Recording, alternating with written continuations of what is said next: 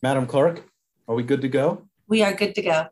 Good evening, everyone. Welcome to the February 23rd, 2022 QPSC. Let's go into a roll call, please. Trustee Banerjee is going to be late today. Trustee Bouquet. Here. Trustee Esteen. Here. And Trustee Jensen will also be late. We do not have a quorum. Oh my, so we do not have a quorum. So just to inform our chief medical officer, our medical staff and the like, we're gonna push the consent agenda to the end of the meeting with the hopes that we get a quorum by the end of this meeting. So we're gonna be doing a little bit of jumping. Apologize if everyone will make some adjustments. Well, I'll buy everyone a little bit of time with the articles that we've had. So let's open up the meeting with our purpose. Here's the purpose of the QPSC, which we read every time. The QPSC is established to provide oversight and leadership for medical staff credentialing, review of organizational policies, and monitoring of organizational quality assurance, performance improvement, and safety programs at Alameda Health System. The QPSC is charged with continuing the practice of direct communication with its medical staff leaders on issues of clinical operations and patient care. With that, Madam Clerk, do we have any public comment? We do not. We do not. Okay. Let's go to item A, which are the articles which we have. Two articles included here. The first was, it seemed to be pretty timely at the time, but you know, we're a month later and boy, the world feels already a little bit different. This article sort of struck me. It was entitled, "Anti-Vaccine Patients Vent Anger on Healthcare Workers Like Me. It Takes a Toll on Care." This was written by the ICU director at UCSD, Dr. Venkatesh Ramnath. And while for me, my personal experience, this didn't seem to resonate with my experience at Alameda Health System, I have a number of friends and colleagues at various locales within the United States with varying colors, be they red or blue. And boy, do I get a lot of responses from them. I'd like to just start off with a quote and open it up for any comments on those of us who were able to read that article, because it was a little bit jarring. Just to, I pick out a few selected quotes. "Many providers have become inured to uninformed rebuffs of medical recommendations, including vaccination. Educational efforts have devolved into counterproductive debates. Far from heroes or even compassionate advocates for health, providers are viewed as biased technicians with dubious motives. One response to this emotional onslaught is, understandably, attrition.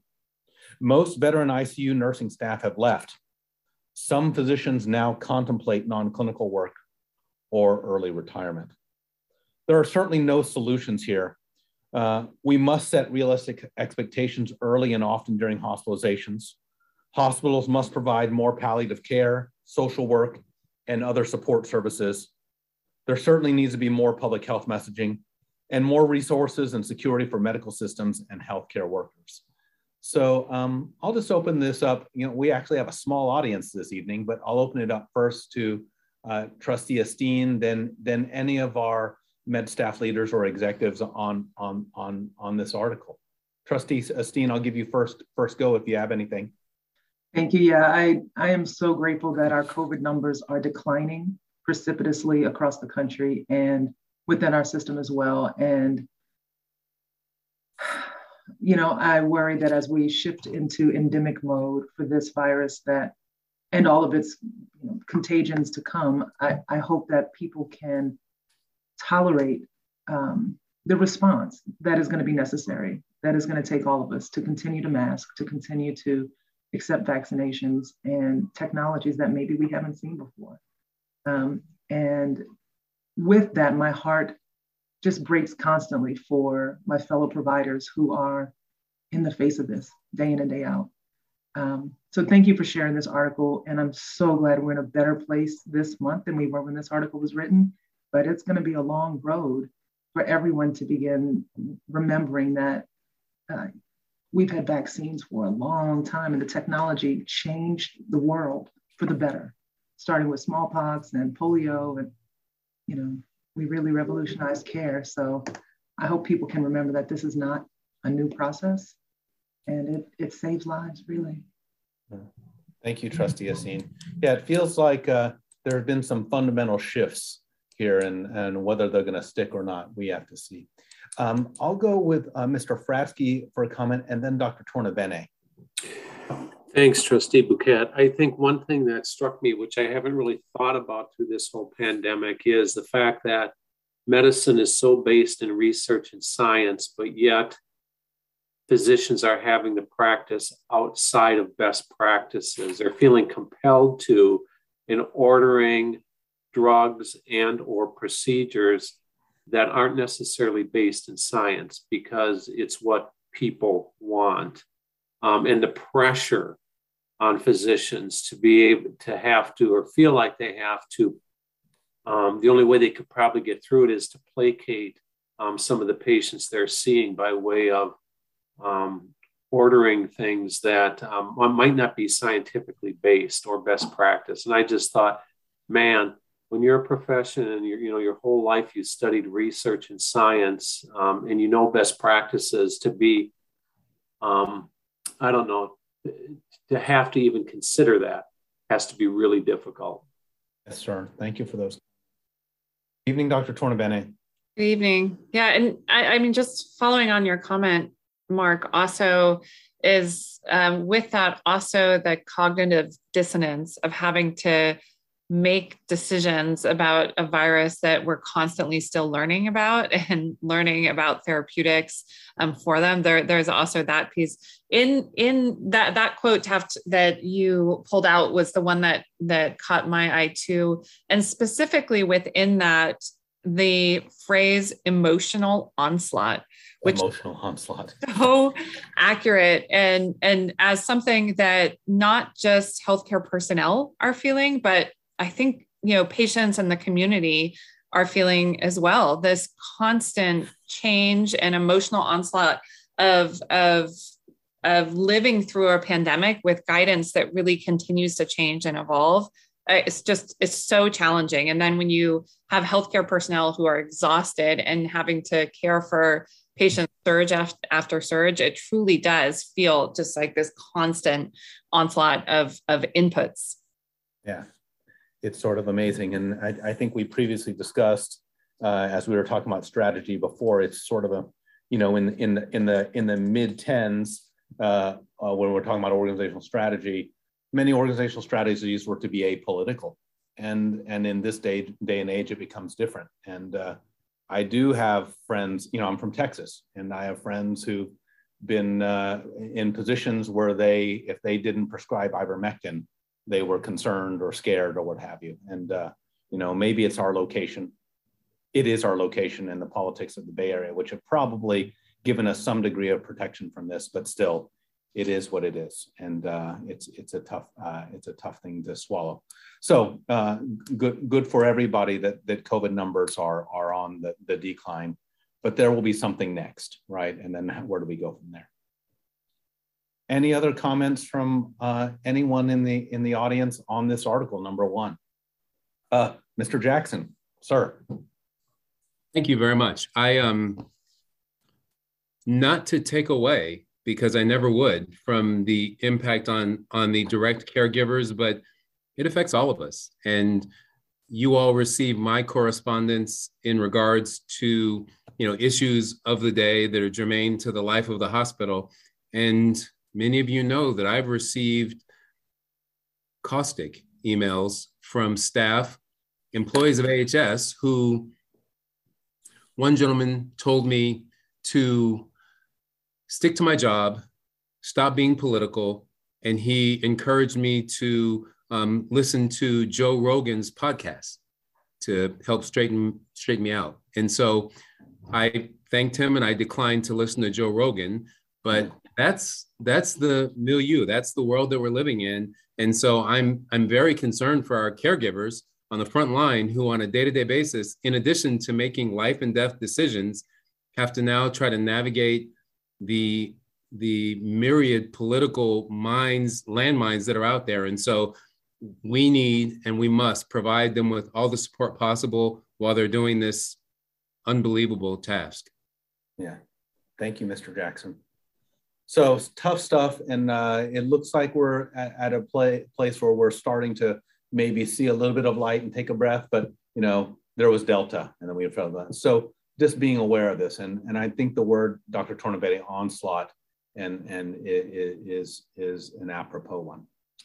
So with that, we'll, barring any, I see no other hands or comments for Article 1. Article 2 was a long article, but I'm going to keep it short. For those of you who know me, you know I love articles on process and that contemplate things. Now, this article was entitled "The Top 6 Standardized Safety Practices in the U.S. Army Medical Department Treatment Facilities Worldwide." Now, also for those of you who know me, I love studying military history, and I find the Army to be fascinating, as probably the military is one of the most robust leadership academies in the world. But one could argue that they bureaucratize themselves to death on many things. In this particular case, they spend a lot of time examining under this moniker of a top 6, which is sort of a theme that they do, top 6 safety practices. And safety is the name of the game, especially in quality. And I found them to be a little bit fascinating. For those of you who are brave enough to read the article, there's a lot of good stuff in the article. You know, it's like a 16-pager. Yeah, it's a little dense. I'm going to summarize what the Army has come to do as their top 6 safety practices in all their facilities. Number 1, leader daily safety briefings. Daily safety briefings. You know, I'll say that I think that our leaders do safety briefings. It may not occur on a daily basis, but what the Army did was they empiricized it, and they make this a metric which they manage.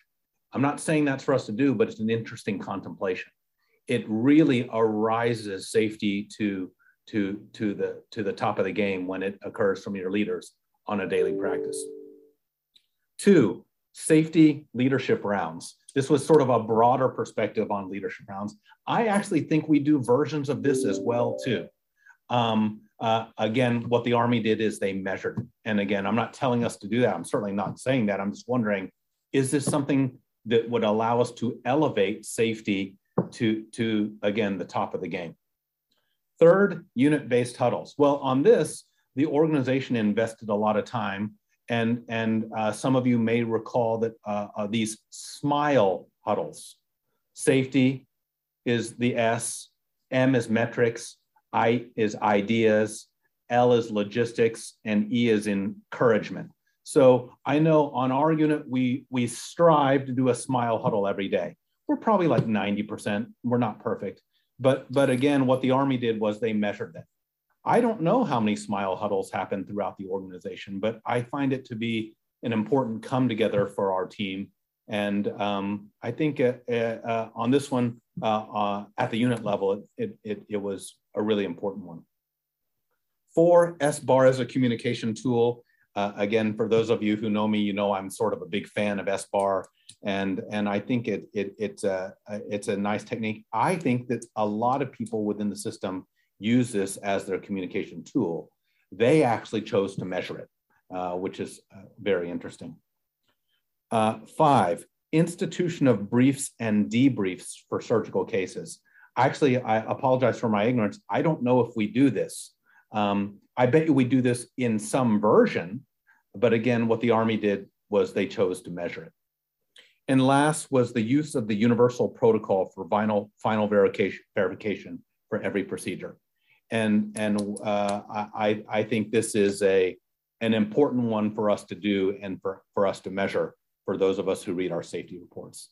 So again, this is just one of those articles which helps us to contemplate how others do it and maybe give a lens for how we can see things. I'm going to open this up to Trustee, sorry, I get to pick on Trustee Esteen, and then I'm going to go to Dr. Tornabene, who I know has some great thoughts, and then I'll open up to anyone else. Trustee Esteen? I appreciate that you are a nerd for process and for military history.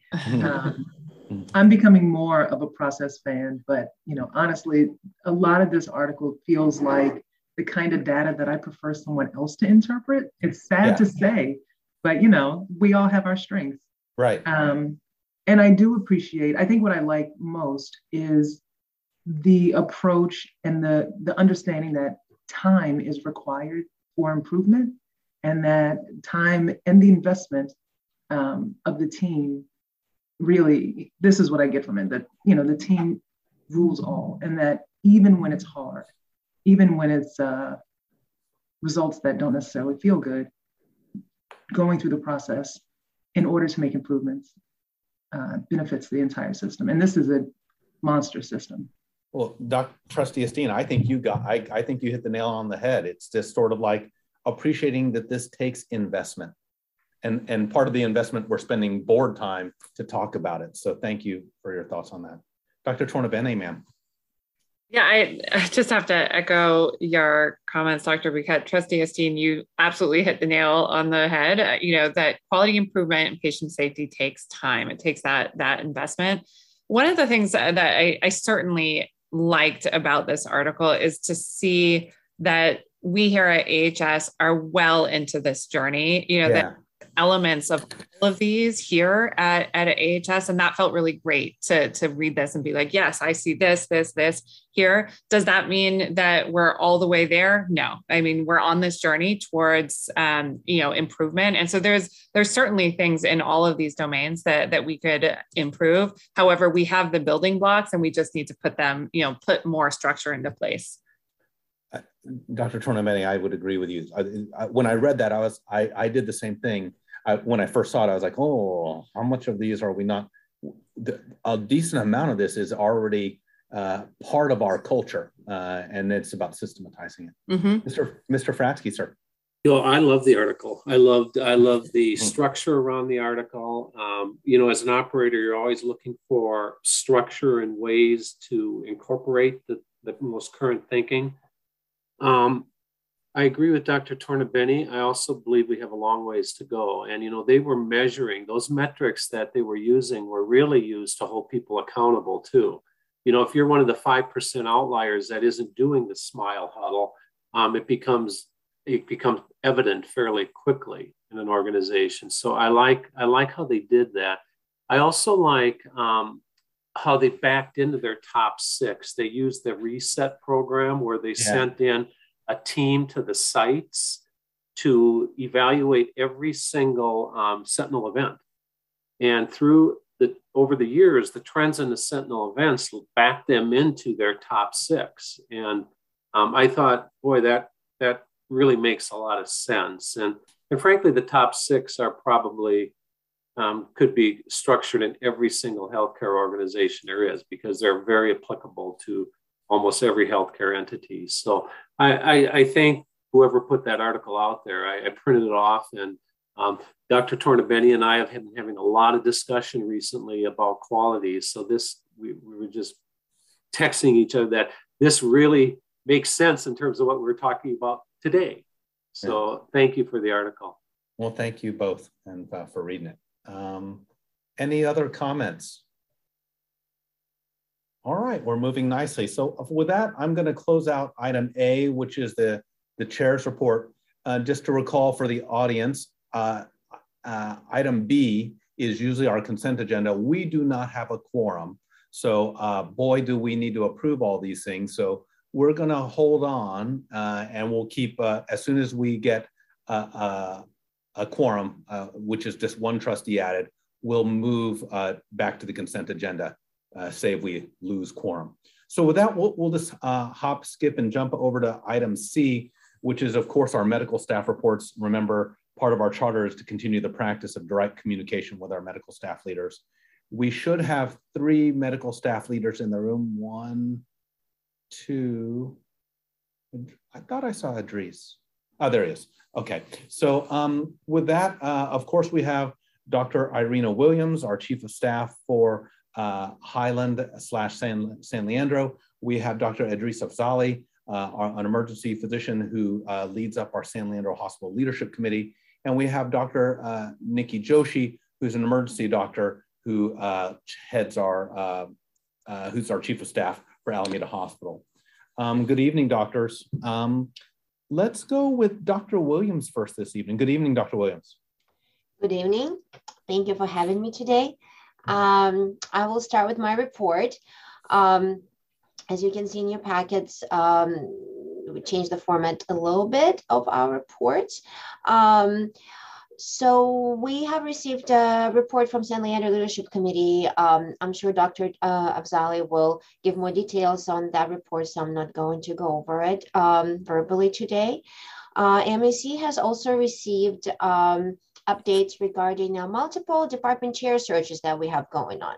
We have a department chair search for the Department of Medicine, for the Department of Orthopedics, for the Department of Anesthesia, and we're working on launching the department chair search for the Department of Emergency Medicine. So we had an excellent discussion during the MEC related to these searches. The updates that I have is that we did identify a final candidate for the Department of Anesthesia chair position. More to come on that, but hopefully we're in the last stages of making this finalized. A wonderful candidate. I'm excited to have this candidate on board if she chooses to join us.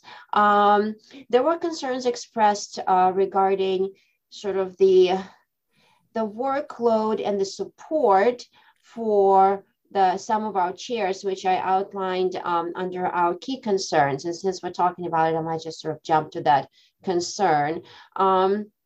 We had a discussion with MEC and the system leadership about the fact that we somewhat struggling with our recruitment efforts for some department chairs. And the part of it seems to be the imbalance, so to speak, of the clinical and administrative duties, and where the candidates that we're interested in are sort of maybe thrown off by the amount of administrative work with not a perfect amount of administrative support for that role. So that seems to be stalling our recruitment efforts to an extent. So we have discussed that extensively, and we discussed possibly redefining our department chair position description. We have mentioned possibility of our chairs having an administrative partner, not to confuse with administrative assistant, more as an administrative non-clinical diet partner to help sort of move things along and support our chairs and be successful. So that's something that I wanted to mention today as a part of my report. With the Department of Emergency Medicine, we're putting together the committee, so we'll be starting recruitment efforts hopefully shortly. We did receive a department report from the Department of Anesthesiology with some updates that were provided. And moving on to our key concerns, I've mentioned one in terms of the department chair position description. Another one still remains on the list is the provider burnout. We did take a deeper dive in some of the possible reasons for the provider burnout and how we can better support our providers. And we have identified that, again, a part of possible job dissatisfaction and the challenges that our providers experience is suboptimal practice support, whether it's on the inpatient or outpatient side. Some other issues that were mentioned were, for example, things like lack of protected time for in-basket coverage, management of sort of messages and charts that are coming through Epic. We have also discussed that our provider well-being committee is stretched pretty thin right now, and we may need to invest into supporting that committee in a better way. This committee is focused on impaired physician support in particular. Also, again, lack of optimal administrative support for leaders was mentioned, including medical directors, division chiefs. So all that seems to be contributing to provider burnout, in addition to, on top of significantly more intense clinical load while in the pandemic. And then the other two concerns that I listed here are pretty much carrying they're being carried over from the previous discussions. Again, Alameda Health System governance structure, just sort of waiting on more updates. And we understand it's going to take a while. And COVID-19 surge and staffing shortages, though improving, are still affecting our medical staff. So on this, I'm going to complete my report, and I'm open to any questions. Thank you, Dr. Williams. That was a very robust report. Thank you. Trustee Esteen, any questions for Dr. Williams? Yeah, you mentioned about the administrative skill set and the dyads. What is the process for helping medical professionals develop those skills? Well, I think we're beginning to think about it and discuss it. Essentially, what was brought up is that chairs, especially chairs of large departments like internal medicine, for example, who have hundreds of providers, multiple locations, multiple sites, and still doing clinical work because they're physicians. They need to have a partner who will be supporting their leadership efforts on the administrative side of things in terms of, I guess, sort of moving things through the system, some project management, some scheduling, structural support. So tasks like that, and it's a very crude description, but these are some of the ideas that came up in that discussion. I think it definitely should get everyone's attention that nearly 40% of our departments at Highland/San Leandro have open searches for their chairs. So I think there's opportunity to consolidate and inspire and define our medical leadership within this organization. Mr. Fratsky, sir. I just wanted to augment to a little more on Trustee Esteen's comment about how do our physicians get that administrative acumen. And of course, one way is to partner them with an administrator who can help mentor them, as well as a physician mentors the administrator around the clinical care. But also, I'm seeing a lot of physicians in leadership positions go back and get certification in leadership. I'm seeing some going back and getting their master's degrees. We also need to internally, I think, develop, by way of our leadership academy, courses that we can put physicians and administrative partners through, maybe together. We've had some recent discussion about this. I'm not sure our leadership academy, as good as it is now, always educates our docs around the unique nuances of being a physician leader. And I think that's an important piece that we can do internally as well. Thank you, Mr. Fratsky. Mr. Jackson. I wanted to just focus on one aspect that Dr. Williams mentioned, which was this is a partner and not an executive assistant, if you will, it's very different. Executive assistants are very important, but they are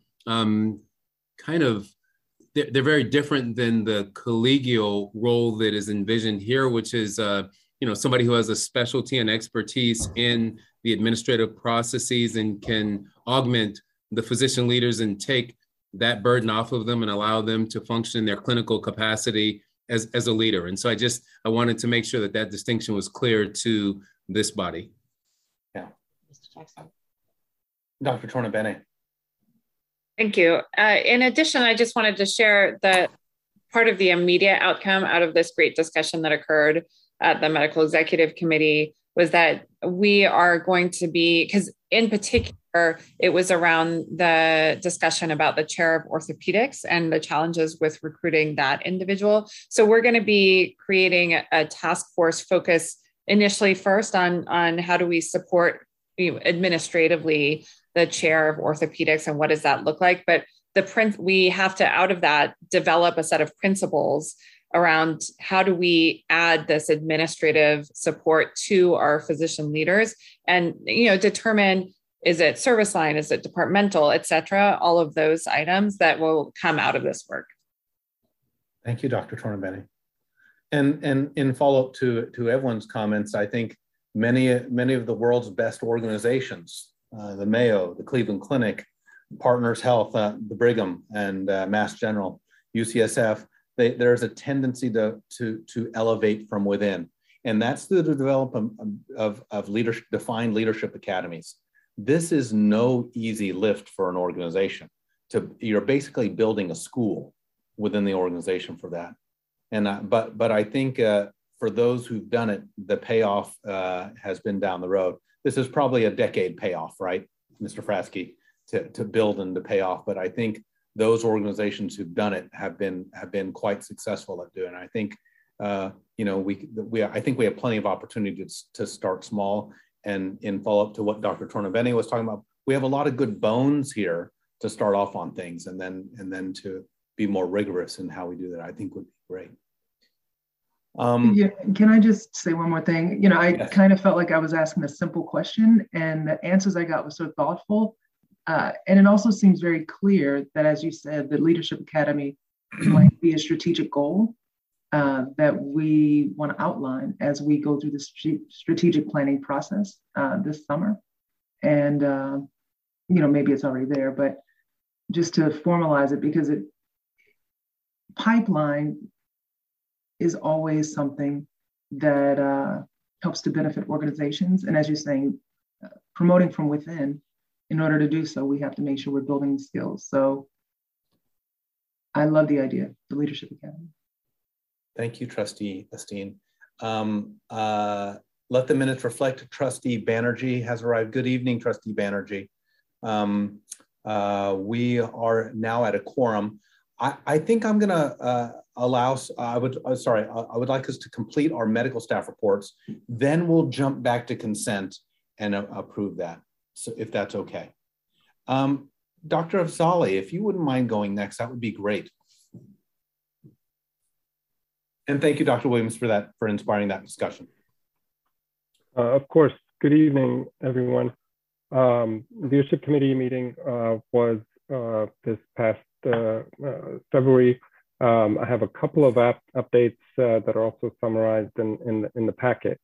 The administrative reports included a summary of the CDPH and TALA survey, which has completed from CDPH perspective, and we are awaiting CMS review. So sort of holding our breath on that response. A couple of learning points that were taken from that was involved patient arrival via ambulance and delayed arrival into Epic.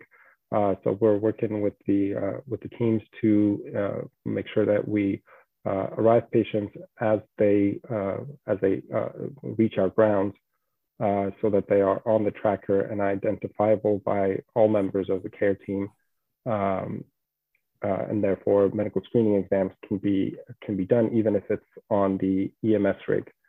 The signage was modified in terms of location and visibility within the ED. And a related item of the EMS hard offload policy, another item we are sort of holding our breath for, set to go live on March 1st. I appreciated admin responses and getting tents set up, which can be used as secondary areas where we can offload patients. Much in terms of sort of administrative tasks remain in identifying staff to be able to monitor patients when they're placed into these tents. But the first step is up and live. The next item I'd like to bring your attention to is the under key point number 5, the emergency department update. The emergency arrival and triage that I've mentioned a couple of times in the past couple of months. Construction was set to begin on the 15th, and the panels are up. We are using the new process and getting some great feedback from staff on how to improve it.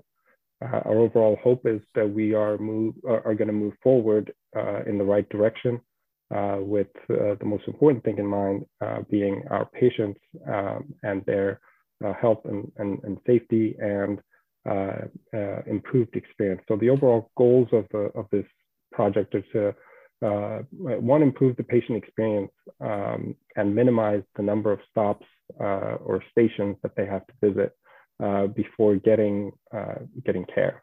And the hope is that that stop is just one, so that everybody sort of convenes on the patient when they arrive into these pods to get done, say, whether it's triage or registration or the medical screening exam by the providers.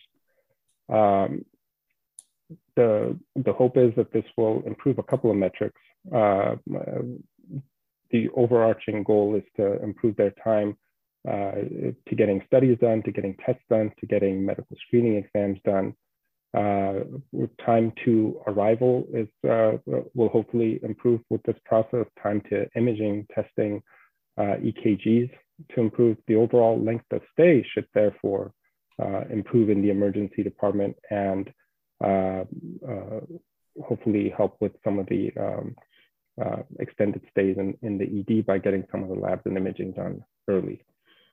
The other big goal of the project is to have a team approach, cohesive approach to patient arrival that includes registration, the ED tech, the triage nurse, and then subsequently a provider to do the medical screening exam, at least during the most busy hours of the day between 9 a.m. and 1 a.m.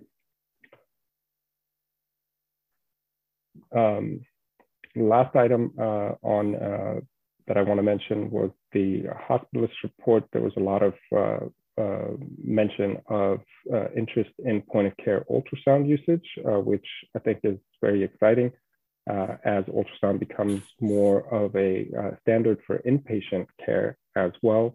There's hope that the new system-wide ultrasound director can play a more proactive role in establishing a program for the inpatient providers to become credentialed in point of care ultrasound and its utilization. And then there's some additional items regarding the SNF transfer delays, which you've heard plenty about, so I won't go into, and I'll pause here for any comments or questions. Thank you, Dr. Afzali. Dr. Afzali, for our lay audience, could you help inform us what point of care ultrasound is and why that might be helpful for our medical service? In the emergency medicine department, it's where it was born and where it's utilized most often. Now we have standard ultrasound coverage, business hours, 8 a.m. to about 4:30 p.m. Now, during those times, or even after those times, the studies we can do are pretty limited and basically limited to life-threatening conditions like ovarian torsion or ectopic pregnancy. Now, if I was able to do some of the standard ultrasounds, such as looking at a gallbladder, or even doing a basic echo to look at a patient's capacity, heart capacity, and whether they're in heart failure or potentially prone to heart failure, there's a lot of helpful information that can be taken from that. And with point of care ultrasound, basically there's a basic layout of studies that can be done, as well as images that can be captured, and not only help with clinical decision-making and improve flow of patients and not having to call in the ultrasound tech to get a formal study, there's also an opportunity for billing. And there's a Highland study that was done, an estimate before they launched it some years ago. Won't go into specifics, but it was in the 6 figures that they were able to bill for this. So, or I believe higher than that. Nikki, if you have any insight on that, be helpful. But ultrasound at Alameda and San Leandro will hopefully be launching in August when we have our ultrasound director position, which has been accepted, launching. And the other thing that we can do with point of care ultrasound is, and this is the critical one, is procedures, whether it's ultrasound guided lines or abscess IND or nerve blocks. So a huge role for ultrasound to play with point of care. On the inpatient side, they have a lot of sort of paracentesis and thoracentesis that can be done pretty quickly if they had the training and availability of point of care ultrasound. Okay, thank you very much. Yeah, I was just going to add for point of care ultrasound that studies have also shown it's really important for patient satisfaction, and it's an incredible tool for patient education. You can real time show them the functionality of their heart. You can real time show them, what their kidneys are looking like, if there's flank pain and, kidney stones as part of the differential. So the ways that we could talk about point of care ultrasound is endless, but overall, it's a huge positive entity. And I'm really glad, as Dr. Afzali says, that the administration is supporting this. Excellent. Any other comments for Dr. Afzali's report? All right, barring none, that's a great segue into Dr. Joshi's Chief of Staff report for Alameda Hospital. Yes, thank you, everyone. Just like Dr. Williams, we have changed the format a little bit to try to make it useful and informative. So we wanted to first talk, issues related to quality and patient safety. And in our MEC meeting last week, we talked a lot about issues that are related to patients' quality and safety, such as access to echo and ultrasound. So it was a good, robust conversation. Another important thing is that we remain ready for Joint Commission. We are still in the window, so we are working with Nilda and her team to remain regulatory ready at all times. In terms of operations, hospital throughput had been significantly impacted by COVID, and we are still emerging from that. One of the things that it highlighted is that our hospital surge planning that we had done about in the beginning of the pandemic, now 2 years ago, really needs to be looked at a system level. It needs to be looked at, especially when issues like staffing are part of the things that would impact us. So we're working with Mario Harding, our CAO, on that. So that's a very good thing. Some strengths I wanted to particularly highlight is that the Alameda Hospital Stroke Program continues to do great things. I believe this Thursday, our stroke coordinator, Rebecca, will be giving a talk in the Alameda community. I believe it's about recognizing symptoms of stroke in the community. So really, really happy. Rebecca Solomon is a great person who is heading up our stroke program, and I can't speak well enough about her. I'm very happy to work with her. Another outreach that we're doing is that Alameda Hospital will have their Red Cross Community Blood Drive March 3rd. So that's going to make us very happy. Some areas of opportunity, patient experience. So we've convened a small group to look at our patient experience committee that had started about 1.5 years ago, working with Mario and Olivia Kriebel from the patient experience group to see what could we do to improve upon what we had started, where we can take it. And then under the direction of Dr. Turner-Bene, we're also working from the angle of physicians, what we can do to improve patient experience by primarily focusing on physician communication. So I list this as an opportunity because we have just started, at least in terms of the angle for the physicians, and I'm very much looking forward to what we will be able to accomplish from that. I also want to list another area of opportunity is the Workplace Violence Committee that Mario Harding started under with partnership of Roe Lofton, and I'm very excited about what they will be presenting. This committee is system-wide, but does have impact at Alameda Hospital. Some key concerns: the ambulance offloading. March 1st is the date that they are going to be starting the ambulance offloading. I know that the administration remains just as concerned as we are in the emergency department. There was just another series of meetings that happened today. So we're exploring all options, and that includes putting up a tent. But who would man the tent? What would patient flow look like? We're going to have to engage with our hospitalists to see what we could do to decompress the emergency department. But none of this would not be possible without the support of the administration and system-wide support, which I'm really, really happy that we have and we continue to have. Imaging and diagnostics continues to be a key concern. I mentioned that earlier. as Dr. Zali mentions, ultrasound is very important for us, but the text that we have in our system and staffing for our text also has limits, just like everything else. So currently our echo coverage and our ultrasound coverage at Alameda Hospital is not as robust as we would like it to be. A lot of it is outside of our direct control because it's staffing related. But we need to work within our system. So specifically with Highland Hospital and the leaders there in terms of how do we get our patients the studies that they need so that we can, get to the diagnostics and treat them with the necessary medications and treatments that they need, but also for patient satisfaction, reducing length of stay, increasing our throughput. So these things are all very important. And lastly, access to subspecialists. So with Dr. Williams, we're working on e-consults, which is our ability to schedule outpatient appointments for the patients that we see, both inpatient and in the emergency department.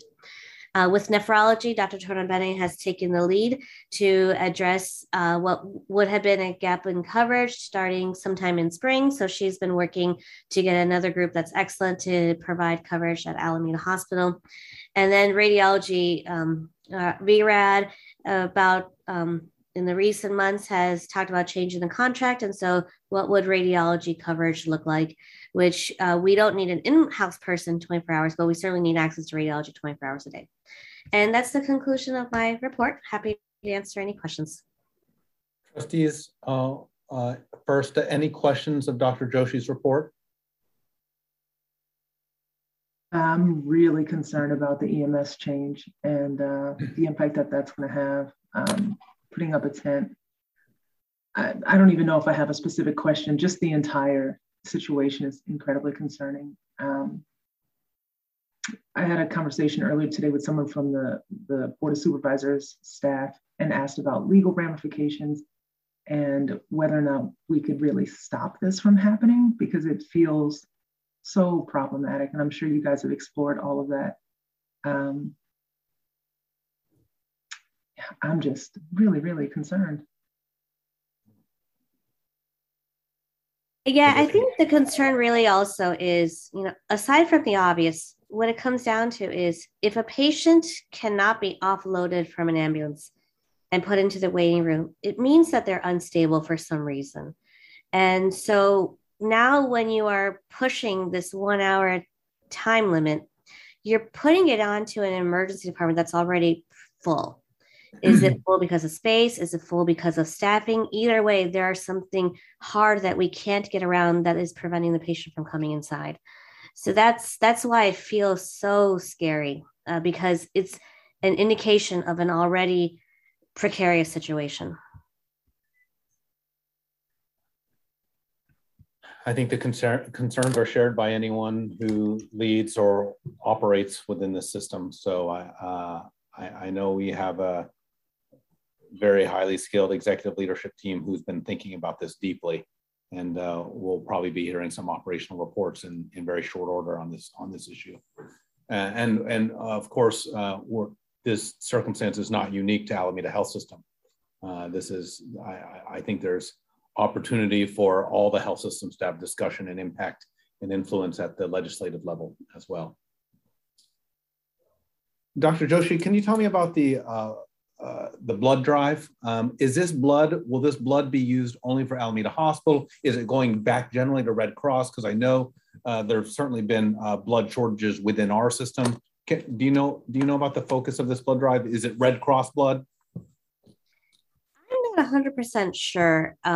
I know that it's Red Cross blood. I know blood generally stays local, but I'm not sure.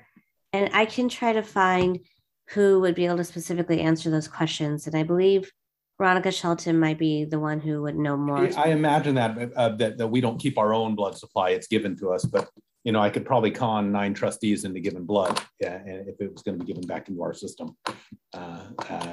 Blood, sweat, and tears for all these trustees. But that would be just it's an interesting FYI. Don't kill yourself on this, Dr. Joshi, but it would be an interesting FYI.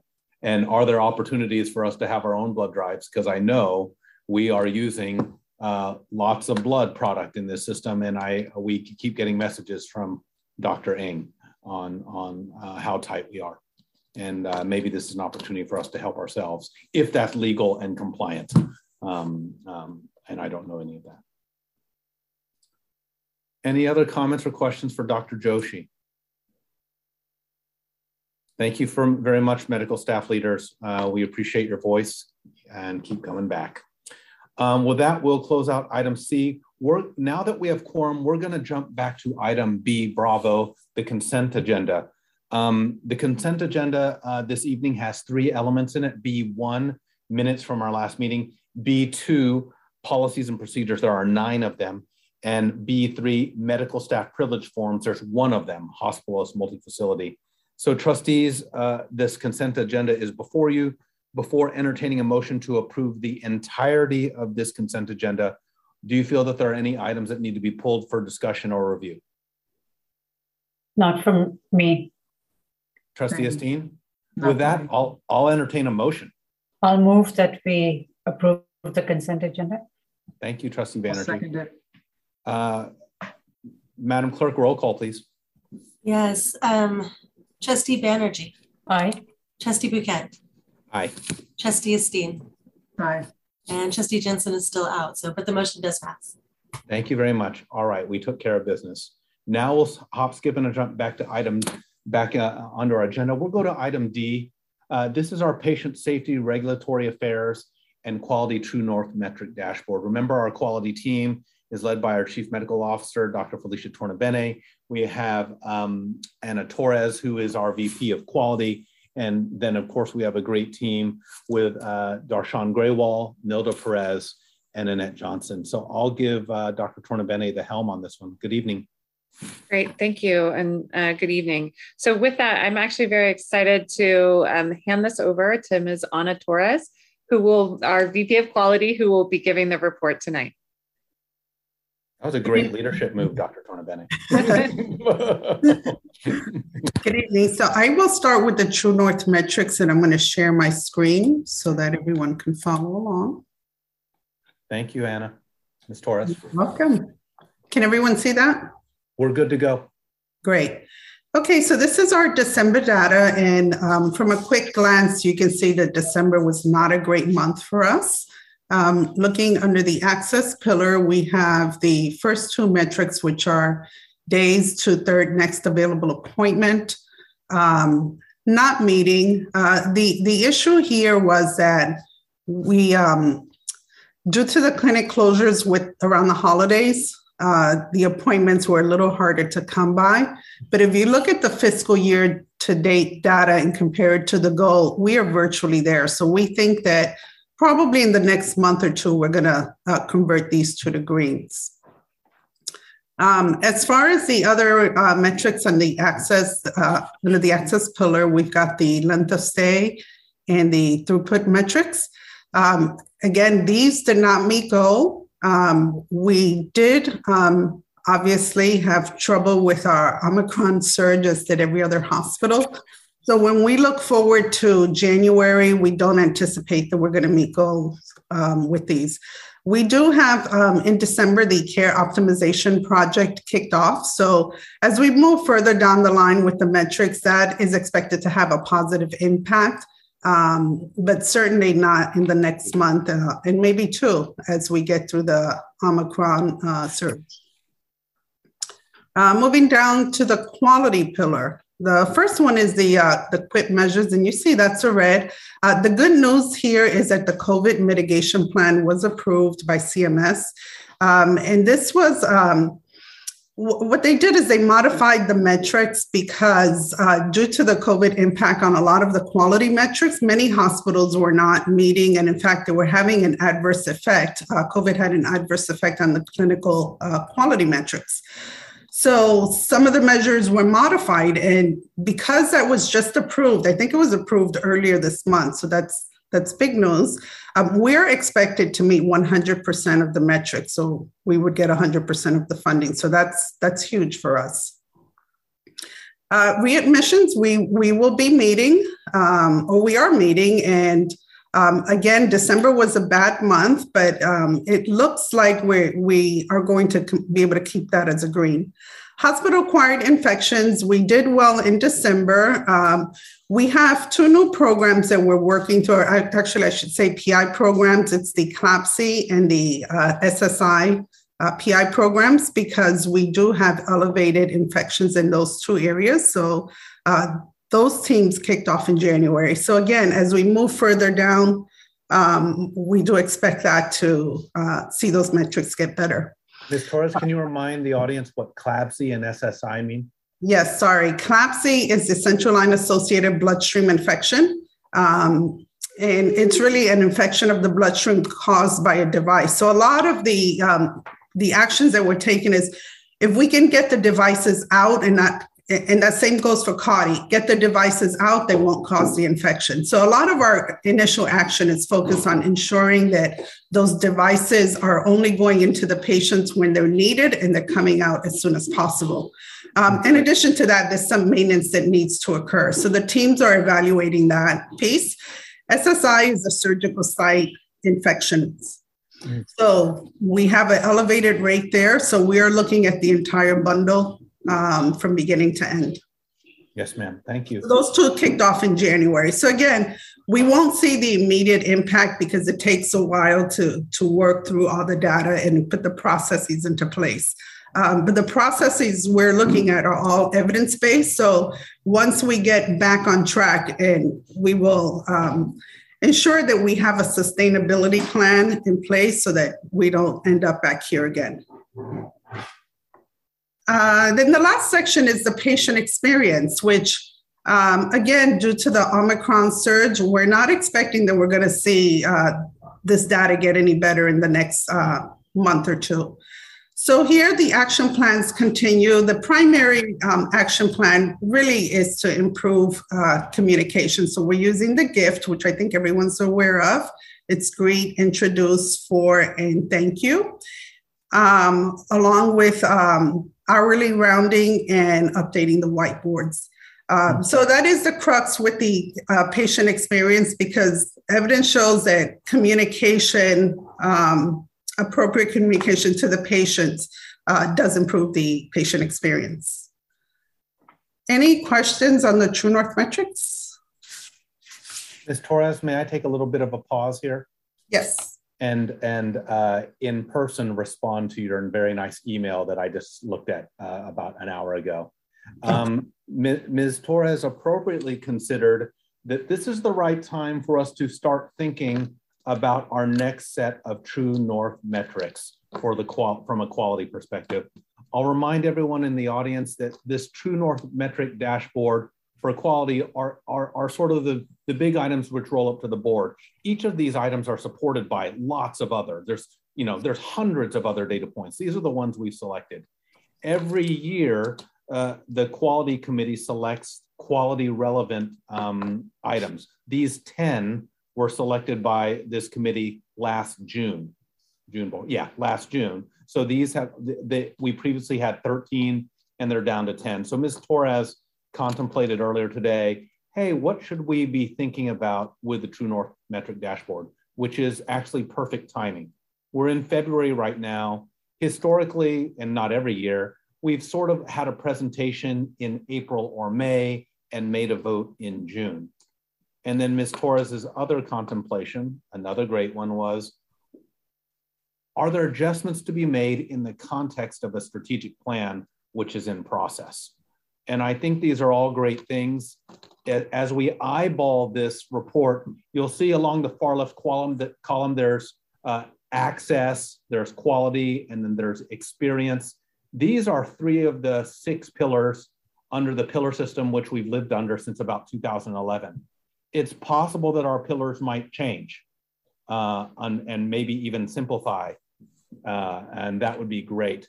You'll also see as we move along that there are letters like P, P, S, E1, E2, TT, and everyone who's been coming to this committee since 2018 knows that we've been trying to spread the gospel of Don Berwick's STEEP construct for quality: safety, timeliness, effectiveness, efficiency, equity, and patient-centeredness. So I think these are great contemplations, Ms. Torres, and we look forward to the guidance of you, Dr. Tornabene, and the rest of the team for what may be looking forward. One thing which I think is glaringly missing from our True North metric dashboard is really a good equity measure.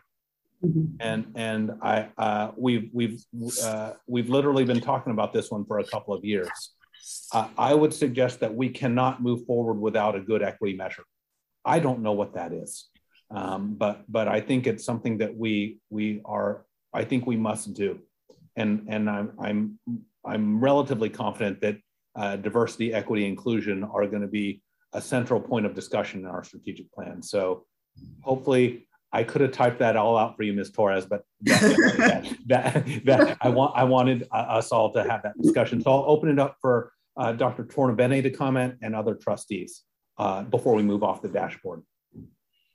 Thank you for bringing this up. It actually feels really exciting to be at this moment of creating a strategic plan that will help us then flow into what are our quality metrics that we really need to be following at the board level. So I love the question and perhaps propose really waiting for the kind of the final set of discussions around the strategic plan. And then we can come back to the board with a proposal of metrics and discussion that we can adjust from there based on the feedback.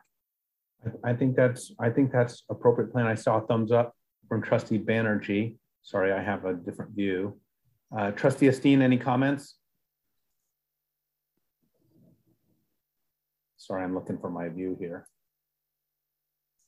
So I think that looks like a great discussion. I think also as we move forward, it would be nice to have a dashboard for which people can understand, you know, QIP metrics. What's that really mean to our layperson? You know, never happen events. We have 0 never happen events. Might be something that people can get their brain around. You know, hospital infections, they could get their brain around. So I think we have a lot of great work to do on our next iteration. So look forward to hearing from this team on suggestions for that move. Great, thank you. Great, thank you. Sorry for hijacking, Ms. Torres, back to you. No, I appreciate the response, thank you. Okay, I'll stop sharing. I'll move on to the patient safety report now. I'm going to start with the good news. The Health Services Advisory Group, who's the QIO for California, awarded our post-acute care team a certificate for their COVID vaccination rates. So that's the primary vaccination rates, and it's for both staff and residents. In addition, in Hospital Compare, Nursing Hospital Compare, our post-acute care also had very high booster rates for both residents and staff, higher than California and national average. So just wanted to share that good news of what they're doing to keep our patients safe in the post-acute area. Now I'll get into some opportunities for improvement. So as far as patient safety, our harm rate is 3.9% this month, almost 4%. Last month it was 4%. We had 11 harm events, 2 of which they were F events and they caused temporary harm, but they did require intervention. And then we had 9 events that were category E, which means it was temporary harm to the patient. Now, 5 of those 9 events were related to skin and falls. That's a trend that we're seeing. In November, as I said, the harm rate was 4% with 19 E events, and 12 of the 19 events were related to skin and falls. So nursing has actually taken this under their wing, and they're looking at it. So for falls, there is a new policy that was, I don't know if it was approved yet, but I think it's going for approval maybe at the next meeting, and they're working with NILDA. They have a debrief tool that they're working with, and they're getting embedded into MIDAS and doing some retraining. So we're looking forward to improvements with that. As far as skin, nursing does have a new nursing review committee coming up, and they will be taking the skincare cases and they will be reviewing them at their nursing committee. And again, looking for trends and identifying areas where they can improve processes. So we're really happy about that. Lastly, under patient safety, I'll mention the Culture of Safety survey, which will open next month and will be open for about 3 weeks. I'm sorry, it opens next week. Open for about 3 weeks from February 28th through March 21st. The intention is, again, to focus on teamwork and safety climate. Number one, we don't want to lose momentum, but those two areas are also typically closely associated with the overall culture of the organization. And finally, I'll move on to the regulatory report. We had one reportable event. Dr. Afzali already discussed the EMTALA survey, so I won't mention that. But what I will say is that the regulatory team did have a brief debrief, and a lot of what Dr. Afzali discussed that was put into place at San Leandro, our regulatory team is working with the other hospitals to ensure that we're spreading and standardizing the practices that need to be in place so that we don't have another EMTALA issue at the other hospitals. And as Dr. Yoshi mentioned, we are still waiting for Joint Commission at Alameda, and we're still waiting for our stroke survey. Our core survey window is open, and we're very fortunate to be able to have our Joint Commission consultant be out here early next month to look at high-risk processes and new standards. And that concludes my report. Are there any questions? Thank you, Ms. Torres. Trustees, any questions for Ms. Torres?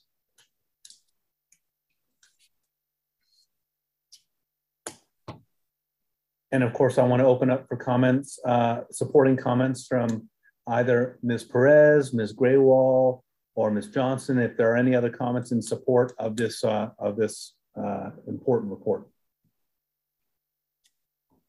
I see some head nodding. I see some head nodding. Okay. Anything else? Okay, quality report. This is why we're here. So thank you for that work that you all do continuously. We know that this is hard stuff. So with that, we're going to close out item D, and boy, we're moving nicely on schedule. Now always sort of comes the marquee evening event, which is the Quality Improvement Project. Just as a reminder, we started this a few months ago, maybe 5 months ago. And this is a report on something that strives to improve quality within the system. This is Dr. Tornabene's agenda item. She gets to select, and she has a working list and her knowledge of the system to do this. So I'm going to give the mic to Dr. Tornabene to introduce. Okay, great. This is one of my favorite parts of the month, always. So it's my absolute pleasure to introduce Dr. Natalie Curtis, our Medical Director of Ambulatory Health Outcomes, and also Eric Mahone, our Ambulatory Care Pharmacy Manager. And they are going to be telling us about the practice of, quote, max packing, which is and how they utilize COVID vaccine clinics to address overdue health topics. So with that, Dr. Curtis, please, Dr. Curtis, let me know if you want me to share the slides.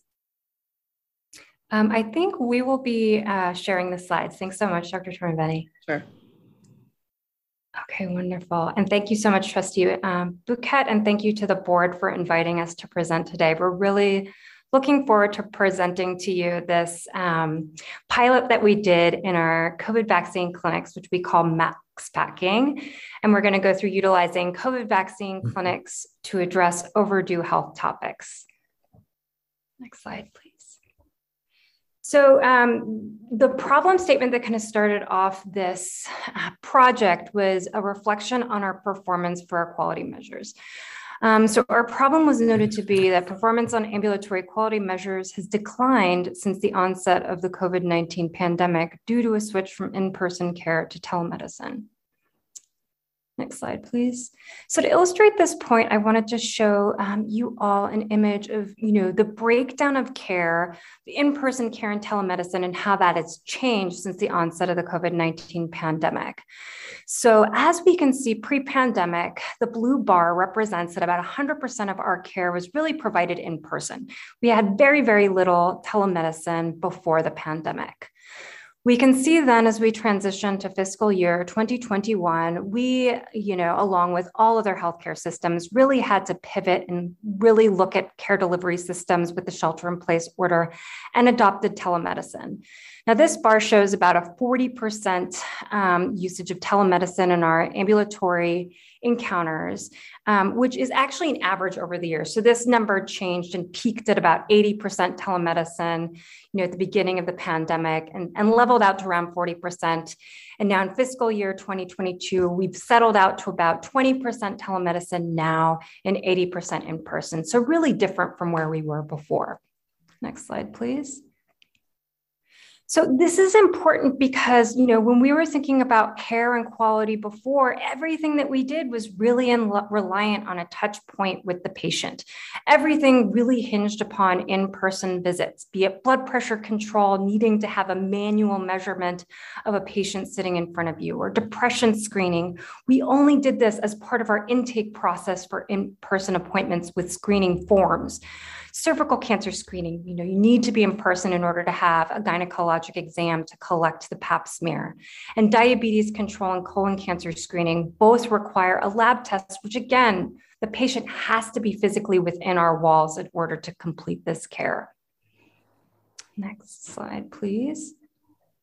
So how did this impact things? So this is meant not to get into the details of the numbers, but to really illustrate what happened to our performance on some standard primary care measures with this transition.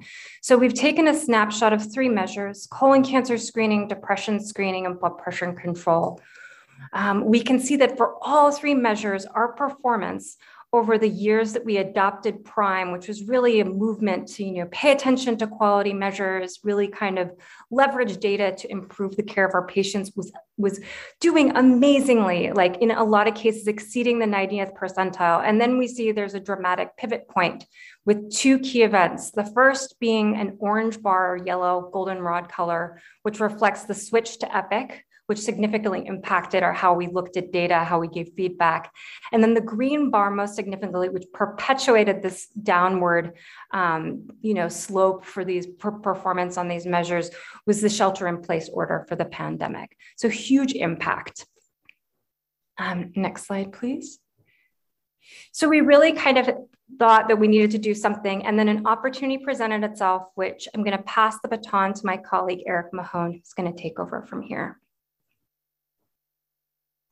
Yeah, so we were very fortunate to have some space at Highland in the conference rooms there in the Highland Care Pavilion to open up a vaccination service for both patients and for employees, sometimes separate, sometimes together.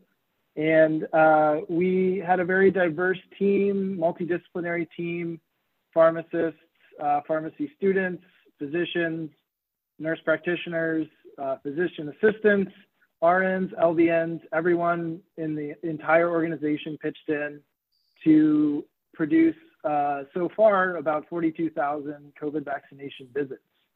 And we took this time as the COVID vaccination rates were going up. We had about 80 to 100 patients coming into our clinic each day. And we saw the opportunity to offer additional services as we had such a large and diverse team taking care of these patients. So the concept of max packing is, it's not new. The idea is quite simple in that when patients are there, we want to offer them as many services as we can. We could not offer them a full visit, but there were things such as being overdue for screening tests and other labs that were relatively easy to manage and would help improve our rates of performance on some of our metrics. So the process we put in place, represented here on the slide, and it was quite simple in design on purpose, which is just the patient presents for a scheduled or a walk-in visit. The individual who's vaccinating that patient, when they're reviewing their record, they look for ND labs pending for completion. And if there were labs due, then we instructed them to go to the lab. The lab was one floor above our clinic, and it was almost on the way out of the center. So that was the simple process that we followed. This could be followed by the pharmacy student or even the physician. So we tried to keep it simple. One of the benefits of our investment in an EHR is that we have bulk ordering in Epic. So this is a simple tool where we can design a report and make orders on hundreds of patients for a variety of things. So we use this tool to impact our efforts on the patients who are coming into the clinic. Dr. Curtis was kind enough weekly to order labs for diabetes surveillance and colon cancer screening for all the scheduled patients for our clinic. So every week we would generate a list of patients coming in and schedule these, order these labs so that patients would have them available. More patients would have labs available when they come in. Getting into some of the data on did our patients actually go? Did they complete these labs? You can see here the x-axis is just the weeks, the time that we studied this. The y-axis is the percentage of patients who completed labs that were due. And two takeaways from this slide, the range was about 14 to 30% of the people who were due for labs that were coming in completed the lab. And lastly, that the orange line represents the bulk ordered labs, and the blue line represents more or less the total. So this shows you that almost all of the orders that were completed were from our bulk ordering, not from labs that already existed. So the overall percentage rates range from 15 to 30 roughly, and almost all of the completion was from the bulk ordering that we did prior to the visits. With any quality improvement effort, we always want to make sure that we are studying and at least not worsening any sort of, discrepancy in our racial and ethnic groups in how the results come out. What we saw, the green bar on top is the percentage of labs completed. The orange is the labs ordered but not completed. And this is breaking it down by with the four most common groups that we have at our clinic. We see very equal distribution of the completion rates for our patients when stratified by race and ethnicity. Similarly for language, we looked at English speakers and non-English speakers. And you can see that about 23% of English speakers and 23% of non-English speakers completed their labs. I'll pass it back to Dr. Curtis to finish off on the overall impact for our metrics. Thanks so much. So kind of taking this in context and kind of thinking back to those first graphs that we looked at with like the overall performance on our metric trajectory, we really always wonder like, did this make an impact on our metric performance overall? So this graph takes a snapshot looking at colon cancer screening rates and how it changed after this intervention. So the x-axis is time, y-axis is percent of patients who are due for colon cancer screening had screening completed. The dotted orange line is our performance target for the year, and the blue line is our performance. So you can see that around the time of max packing and that it started, this trajectory takes a sharp upturn. Do we think this is 100% because of max packing? No, I mean, within ambulatory, all of our quality improvement work, it's like, it's got multiple layers of this. There are multiple interventions that are going on at the same time, but we do think it isn't a coincidence that that uptick definitely starts and begins to pivot at that point, which we thought was notable. Next slide, please. Similarly, we looked at diabetes. Diabetes control. So this is a metric that looks at the percent of patients who have an A1C greater than 9. So basically we want patients to be, it should be greater than 9. I apologize for that typo. We want this number to be lower. So basically we want fewer patients with an A1C of greater than 9 because greater than 9 is considered suboptimal diabetes care. And so that trajectory going downward is preferred. And so we can see, similar to the colon cancer screening rates, that at the time of COVID max packing, we can see that trajectory going down. And we think that a big driver of that metric performance actually was because of lapse of labs. So patients had over a year from the last lab. So we think that getting labs done actually was a contributor to this measure as well. Next slide. So, in summary, we think that this intervention was very successful, and we have a number of take-home points that we would like to share. This really showed us that every in-person encounter is an opportunity. It doesn't have to be a primary care visit. It can be anytime a patient walks into our walls. And it really highlights the importance of investing in whole person care and thinking about, meeting the patient where they are at the time and providing them with what they need. Another important point was that when seeing success in an intervention, we always need to consider looking critically at the data to ensure that the intervention, doesn't impact certain populations differently to widen a disparity. And then finally, there's value in outreaching to bring patients in we may not otherwise miss with current care delivery systems. Our community health outreach workers were pivotal in calling patients that, didn't actually always, regularly get care with us, and brought them in and seized the moment for this opportunity. It was, COVID-19 vaccination in this case, but in the future, it could be another opportunity. And just thinking about ways that we can creatively use outreach and our, amazing team of community health outreach workers to, improve the care of our patients overall. And I'll stop there. Thanks so much. Thank you so much. Trustees, other leaders, questions or comments? Let's go with first Trustee Banerjee. Thank you so much, Dr. Curtis and Dr. Mohan.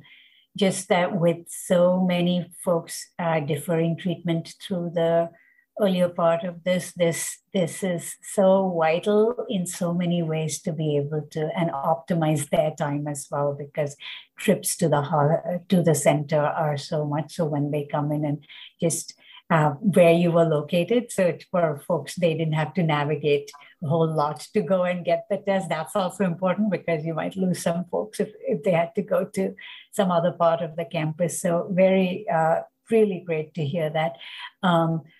Two questions, and this might sound really basic, but in the bulk ordering that you said, the bulk test, is it that you see, is it the bulk of tests that you can order for a single patient, or do you see like a cohort of patients and that you do that? And the only reason that kind of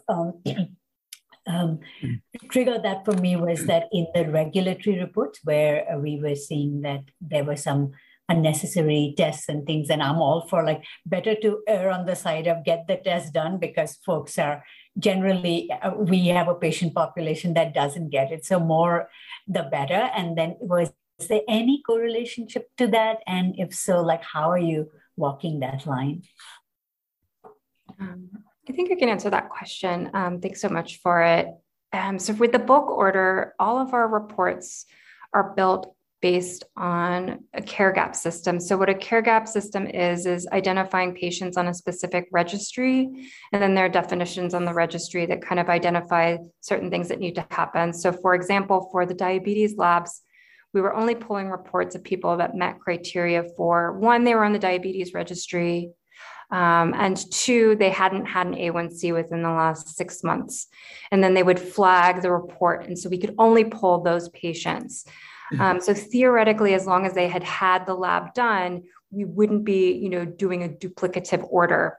The bulk order also has nice safeguards in that if there's already an order in place, it cancels out the order. And, so as to avoid, having multiple orders, especially because we really wanted to make sure that the primary care provider was the person to complete the order if that's who originally ordered it. I think we had one situation in which there was kind of a rogue order that came in, but it was just a patient who was getting primary care elsewhere and just getting specialty care with us. But that was the one case that we learned of. Thank you so much. It's great that there are so many checks and balances over there, and also it triggers for who hasn't. So wonderful. Thank you. Trustees, other questions or comments? Yeah, I would say that this is like model public health behavior. You know, we want to be able to catch patients where they're at and capture them in any given opportunity. And COVID was so worrisome because people were really unable to come in. So kudos to you for making the best out of this situation. Made lemonade.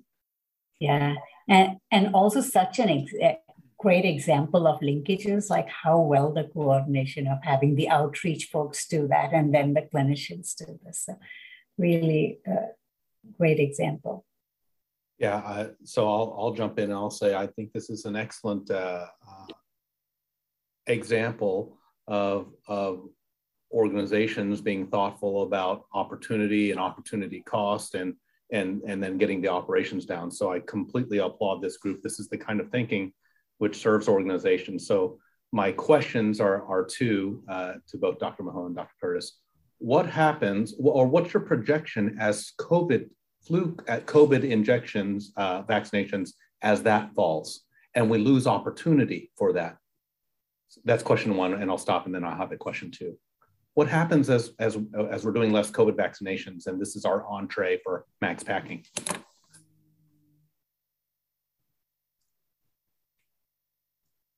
I can answer. I can comment on part of that at least, which is we do expect other vaccinations obviously to be needed, and so we're trying to be prepared to offer even more for our patients when they do come in to our central clinic as additional surges in vaccination occur.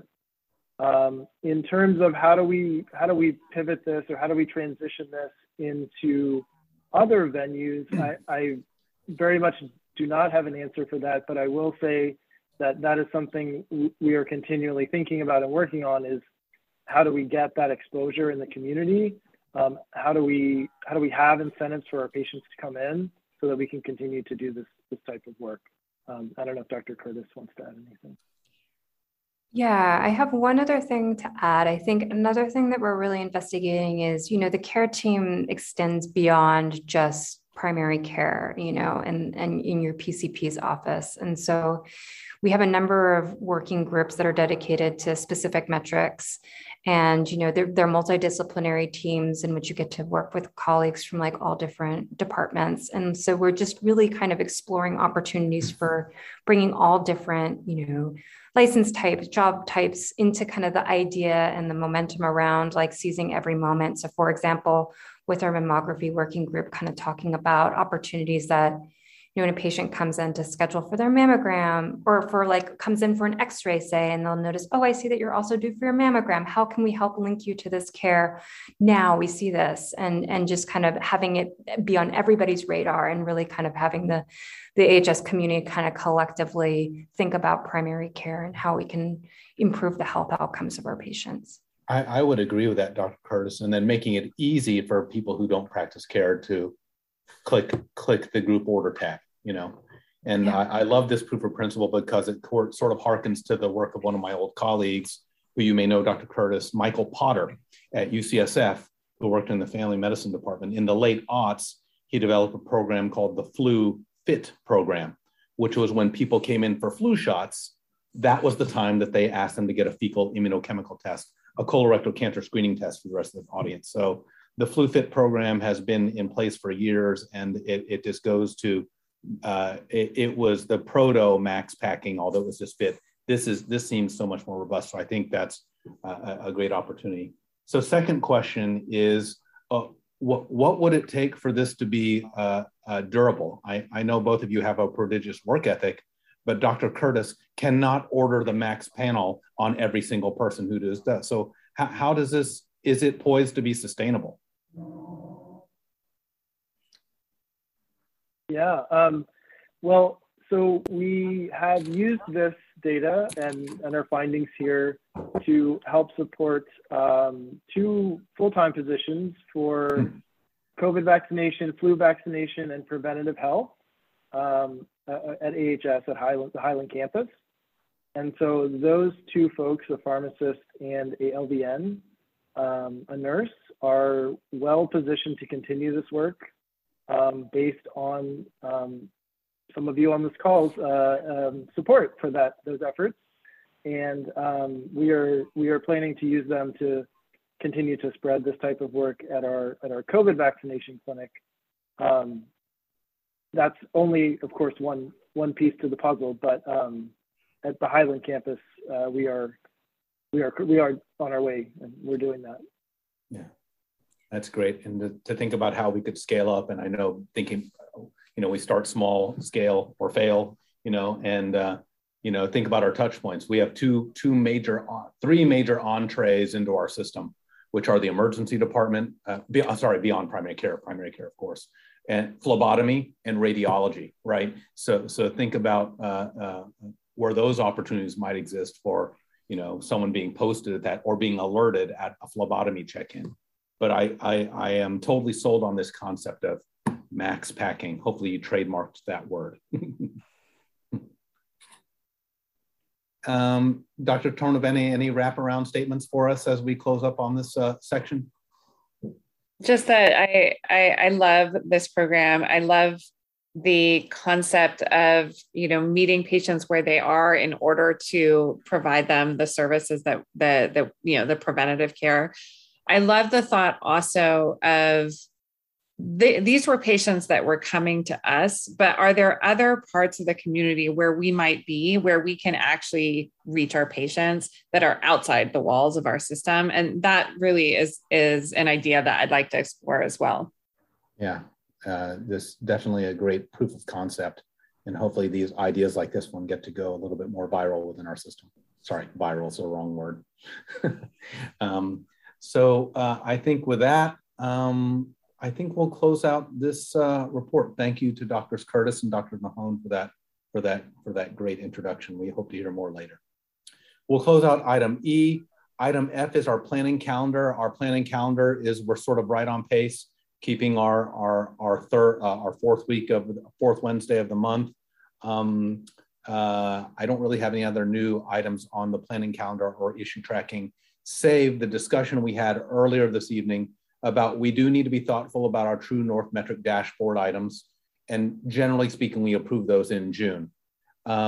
If things are going on pacing, it's my understanding from our CEO that our consultants should deliver a strategic plan roughly late April. So that might poise us for a nice late May discussion about these True North metric items. So with that, we'll close item F, and that ends the open session items for the meeting. Wow, we actually ran a little bit ahead of time. And we'll go into closed session. I anticipate the closed session will be maybe 20 minutes or so. We'll come back and announce if there were any other actions, but if you're not here, that's okay. I want you guys to have a great evening. And Council. Thank you, Chair Bouquet. The Quality Committee of the Board of Trustees will now go into closed session to consider those items as stated on the agenda. Everyone have a great evening.